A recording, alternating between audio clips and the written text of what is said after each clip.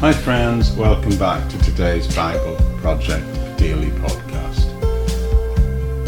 Now we're in Genesis chapter 36 today. We're starting off a whole new section. It's going to take, I would estimate, certainly 3 studies.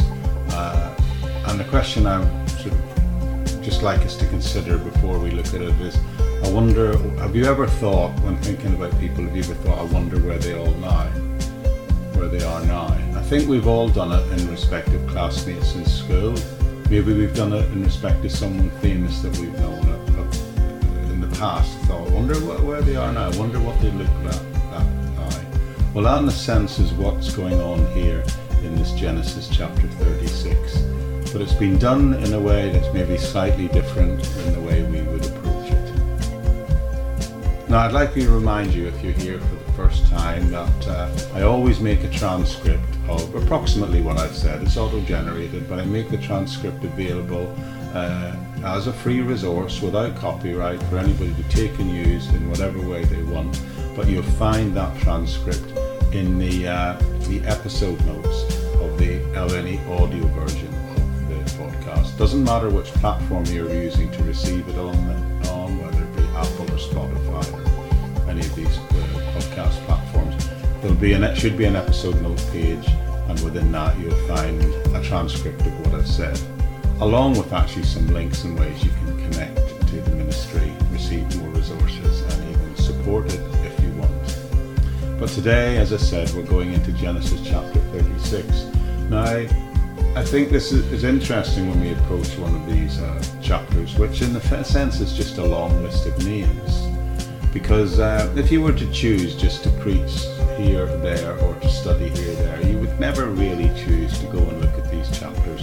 But we've found several times so far as we've gone through the book of Genesis, when we've set up camp a bit on one of these genealogy chapters, like chapter 10, we've found something really interesting and insightful in it. And I think that's going to be the case today. So anyway, with that in mind, I will just drop in now to the main text, and I'll see you back at the end just to say bye-bye.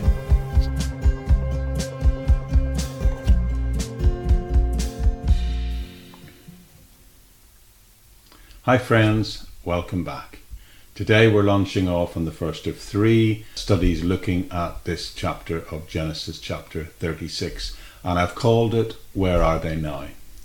Now, I've named it that because I'm sure all of us at one point in time, one or another points in time, have reached a point where we've sort of thought, where are our school friends today?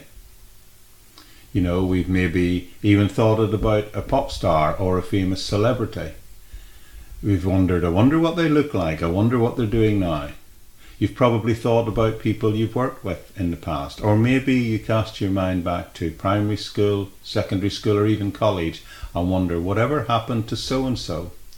Have you ever done that? Have you lost touch with people over the years and wonder what happened to them? Well, I've done that many, many times. Well, what I'd like to say is today, in the book of Genesis, something similar is going on. As you know, we've been going together through the book of Genesis, chapter by chapter, verse by verse, and there's an interesting example of that sort of phenomenon here. Something similar to what I've talked about in this introduction, but the only slight difference here is it's not asking that question about an individual, but it's asking about a family line. At any rate, that's what I think is happening here, and I think we need to keep it in mind as we approach this chapter. So Genesis chapter 36, verse 1, the opening verse says this: This is the account of the family line of Esau, that is Edom. Okay, I want to pause right here, right at the start, because I want to talk about this verse in light of the whole book of Genesis. Now, if you're interested in this book as a whole, then you have to see this as a very important verse. Because as you've probably noticed, well, as a matter of fact, this phrase, this is the family line of, sometimes it's translated as this is the generation of, or even this is the history of. It depends which translation of the Bible you're using. But this phrase appears 11 times in the book of Genesis. And if you've been following me as we together have worked along so far through the book of Genesis, you will have actually heard me pause and reflect on this phrase 11 times now. Well, sorry, we're about 8 times into what will be 11 times. It's a key to understanding the structure of the book. This is the way in which many people divide this book into a series of histories. However, bearing that in mind, this phrase can create a bit of a problem. So I think it's important that we just take a minute and think about what this phrase means when we see it. In the Bible overall, sometimes when you see this phrase, it refers to what's gone before. But in the book of Genesis, that's not the case. What it usually does, it's referring to what comes after, not what comes before. The traditional view is that when you see this phrase in the book of Genesis, it means that this is a point in time that's marking what's going to come as a narrative out of that situation, out of that personal history. So when it says here, this is the generation of Esau, you will notice it's not talking about Esau himself anymore. It's already done that. It's now talking about him and his descendants, including his children and his grandchildren. Its use of generations and successive generations is a word that helps explain that this is going to be now the historical narrative from this point forward. The phrase is used to delineate the history that results from the beginning point described and initiated at the point of the naming of a biblical character. So this verse is the beginning point of the family history of Esau. Now we're going to then, of course, trace his descendants through the verses that come.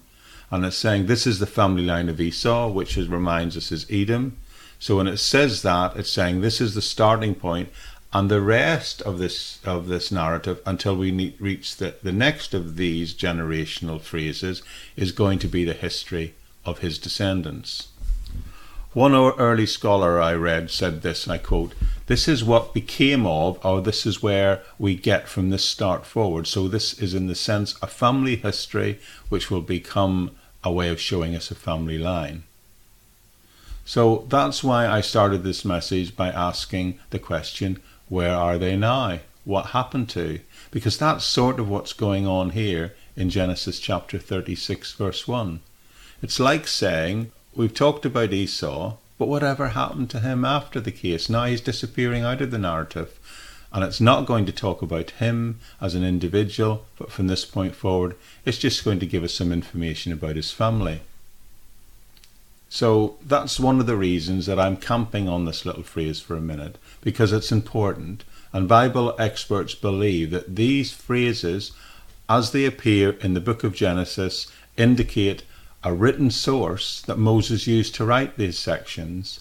In other words, these 11 occurrences of this phrase, as they appear and are written elsewhere, they are pointing to something that Moses was using as a source to plunge this salvation history of the nation of Israel. Now, I'm sure some of you are going to say at this point, well, wait a minute, I thought the Bible was the Word of God. How could Moses be using a source? Well, it's very clear that sources are used in some of his writing. The Bible is very clear about that. It's quite open about that. As a matter of fact, even the rabbis of Jesus' day made a distinction between what they called revelation and inspiration. Now, revelation was the revealing of something that no one knew, or that individual didn't know, to that person supernaturally by the Spirit of God. Inspiration was the quickening, the prompting, the inspiring of someone to write something down. And the Bible is full of inspiration. Take the epistles of Paul, for example. That was nearly all inspiration, because the Holy Spirit directed Paul to write down what he knew and what he was teaching. And that part of it is inspiration. Now, sometimes the source of the inspiration can be revelation. So, for example, we can have a direct revelation, like something like God giving the 10 Commandments to Moses, but then the inspiration would be the application and the unpacking of what that means, both later in the Old Testament and in the New. The Bible is the inspired word of God. That's what Orthodox Christians believe. And it's inspired in the sense that the Holy Spirit instructed people to write stuff down. Now that means that if the theory of the sources for some of Moses' materials is correct, and I believe it is, then that means that on occasion Moses was inspired by the Holy Spirit to write down things that he already knew, or that he had read, or that had been passed on to him by oral history. And we know this because some of the events described in the book of Genesis happened before he lived, hundreds of years before he lived. So then we'd have to ask, of course it must be that way. Otherwise, where would he have got his information from? Did God just reveal it all supernaturally to him, and was he like a robot or a computer who just churned it out word by word? No, there's no indication in the Bible or in Genesis that's how it works. God used the intellect, the mind, the personality, the experience, and the resources around them of those people to inspire his word of God.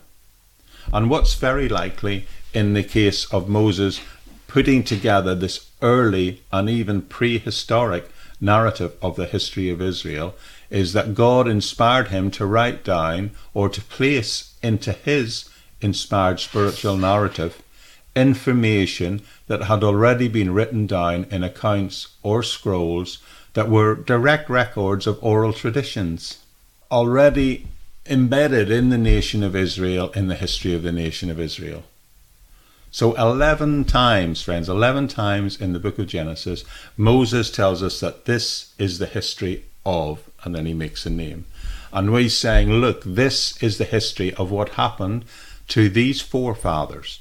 And he probably got that information from other sources, but God, by his Spirit, inspired him, told him to compile it and write it down so it would be recorded for us in the following way it is in Genesis.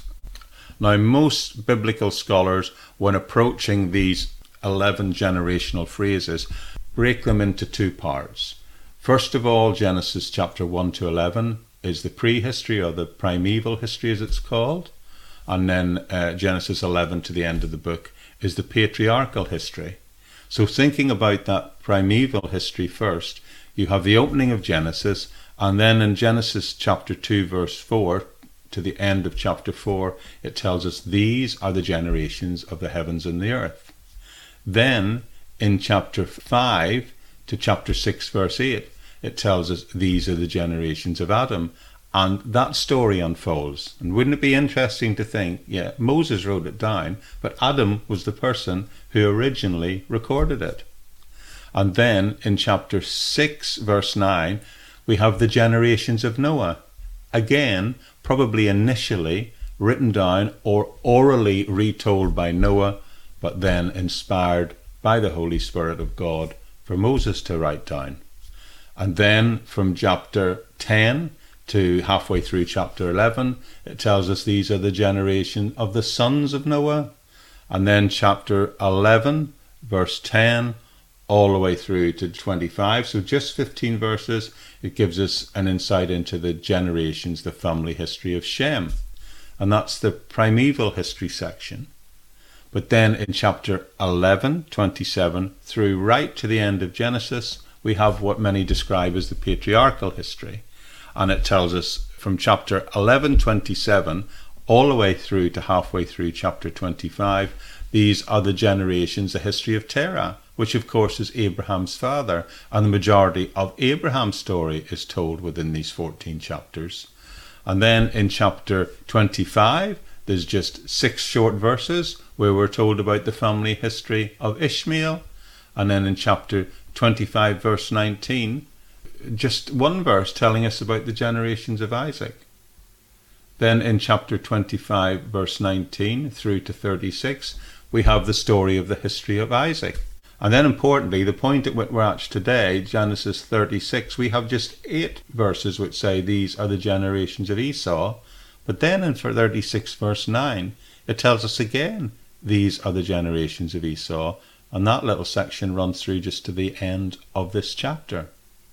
And then after today, when the next chapter launches off which covers from chapter 37 right through to the end of the book of Genesis. This is the generations of Jacob, which of course includes his sons and has this very long narrative of the famous story of Joseph. So just to remind you, the point we're at today is 36 verse 1, where it says this is the generation of Esau. But something very interesting is happening here. We're in Genesis chapter 36, and something that only happens once in the Bible.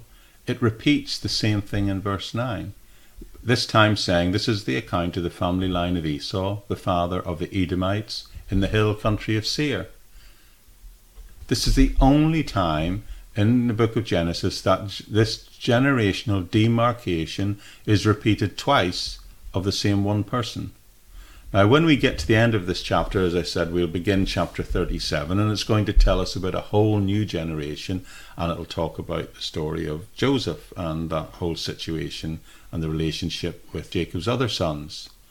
But it's interesting to me that it stood the test of time that when most people try and outline the book of Genesis, the most common way to divide it is to approach it and to use the method of these verses. And in fact, most people, if you look at your Bible, most people over history have used these demarcations as a way of approaching it with chapter breaks and section breaks.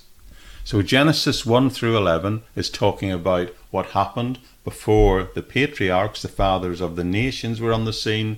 And from chapter 11 after that is talking about what happened to the patriarchs and beyond. So the way some divide the book of Genesis is the account of before the patriarchs and after the patriarchs. But overall, this is the commonly agreed outline of this book, which I think is interesting because in a sense that some of this material is up to 4,000 years old, and it has generally stood the test of time and is still viewed as very accurate historical material.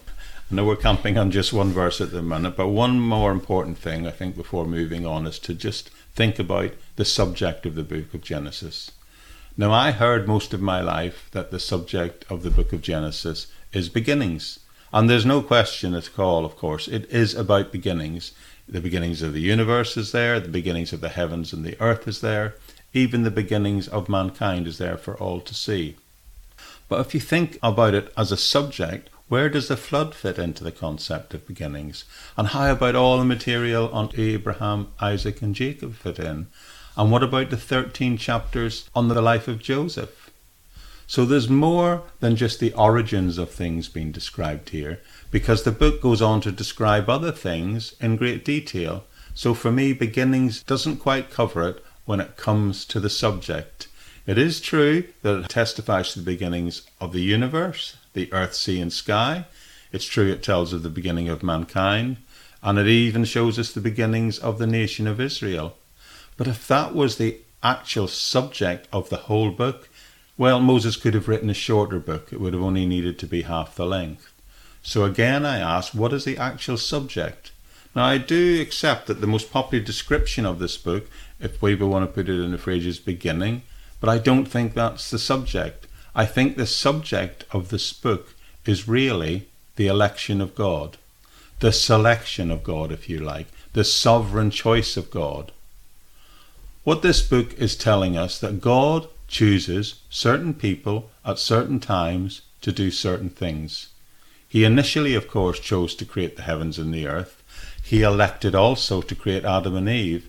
But when the sins got so bad, he first of all chose Noah to preach against the sin. Then he selected out Noah and his family so that they could escape the judgment.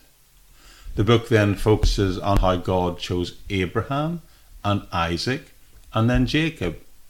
But remember, it emphasized that Abraham had two sons, Ishmael and Isaac, and it goes at great pains to point out that he chose Isaac over Ishmael. And then also it shows how he then chose Jacob over Esau, sometimes in these choices going against the normal perspective of the day. So what did he choose them for? And why did he choose them? Why did God select these people? For what purpose? Because if we know that, we have a clearer idea of what is the purpose and the subject of the book of Genesis. Well, I would like to suggest to you that the answer to that is he chose these people to do two things. Number one was to give them the land of Israel. God said, I'm going to give this land to Abraham, to Isaac, and then to Jacob. But also the other thing that God said was, I'm going to make a great nation out of you. Out of you is going to come lots and lots of people, and through you also eventually will come the Messiah. So God chose Abraham, God chose Isaac, God chose Jacob to give them the land, yes, to make them a great nation, but also to bring through that family line the Messiah for the whole world, so that all of the human race, all humanity might have the opportunity to be saved and redeemed through him. Now, if you understand that, you will understand most of what is going on in this book we call Genesis. Now, I just said God chose Abraham, and Abraham had two sons. Do you remember their names? Ishmael and Isaac. Genesis records very detailed what happened to Isaac, but not so much Ishmael. He disappears into the background a bit. And I remember also Isaac himself had two sons. Remember their names? Jacob and Esau. And we've just spent weeks and weeks and weeks, months probably, talking about Jacob. But then, what about Esau? Whatever happened to Esau? And that brings us to chapter 36. That's what's going on here. The Bible is stopping and saying, oh, by the way, this is what happened to Esau. So if you look at chapter 6, you'll discover that now comes a long list of names, one name right after the other. So what's going on? Why are these names? And why does this phrase appear twice? Why does the phrase, this is the generation of Esau, appear twice? What's the difference? What's it mean? We're going to get a list initially from verses 1 to 8, which will trace the personal lineage of Esau. So next time, we're going to look at that list of names in this book and ask what it means and look and see what it means. But then we're also going to see that there's a second list of names. So what's that all about? Well, the answers to those questions reveal some really interesting answers, and we'll begin to unpack those together next time. Okay, friends, that's it for today. Told you it would be interesting when we actually got into this. What at first just seems, oh, another one of these lists of names. But thank you so much for joining me. I'd like to just remind you, like I said at the start, that if you want to connect with this work and support this ministry, you can do that through my Patreon account. On there, you'll not only get access to other exclusive material I put on there, but also you're doing it safe in the knowledge that you're supporting this work and this ministry and allowing this material to not only be on the internet, but to be freely available at no cost on the internet. On there, I also put some longer form versions of my teaching and some talking I've done where I've tried to bring the Bible into a secular context and spoke to non-Christian groups, and also sometimes just when I've spoken in churches or at Christian events and they've been recorded.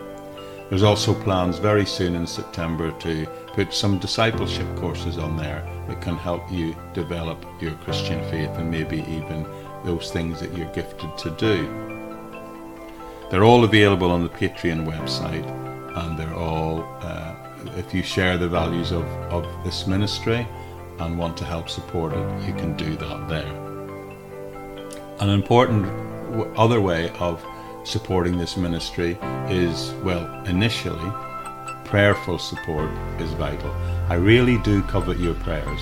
It's quite a challenge now that we've committed to this longer form, that I am spending 4 or 5 hours a day on this material, and it's a pleasure and a privilege to do that. But I need your prayer. I need your prayerful support that I will have the resources mentally, emotionally, spiritually, the time, the health to continue to be able to keep doing this and fulfill this amazing longer term plan to work through the whole Bible, chapter by chapter, verse by verse.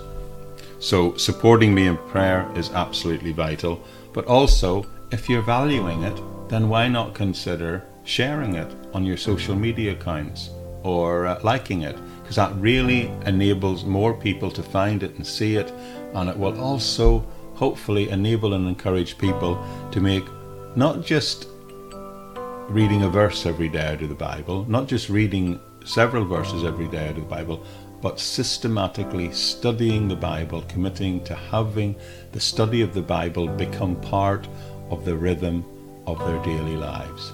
I know you and I are benefiting from it already, but let's try and allow the life-changing changing effect of the Word of God to reach as many people as possible.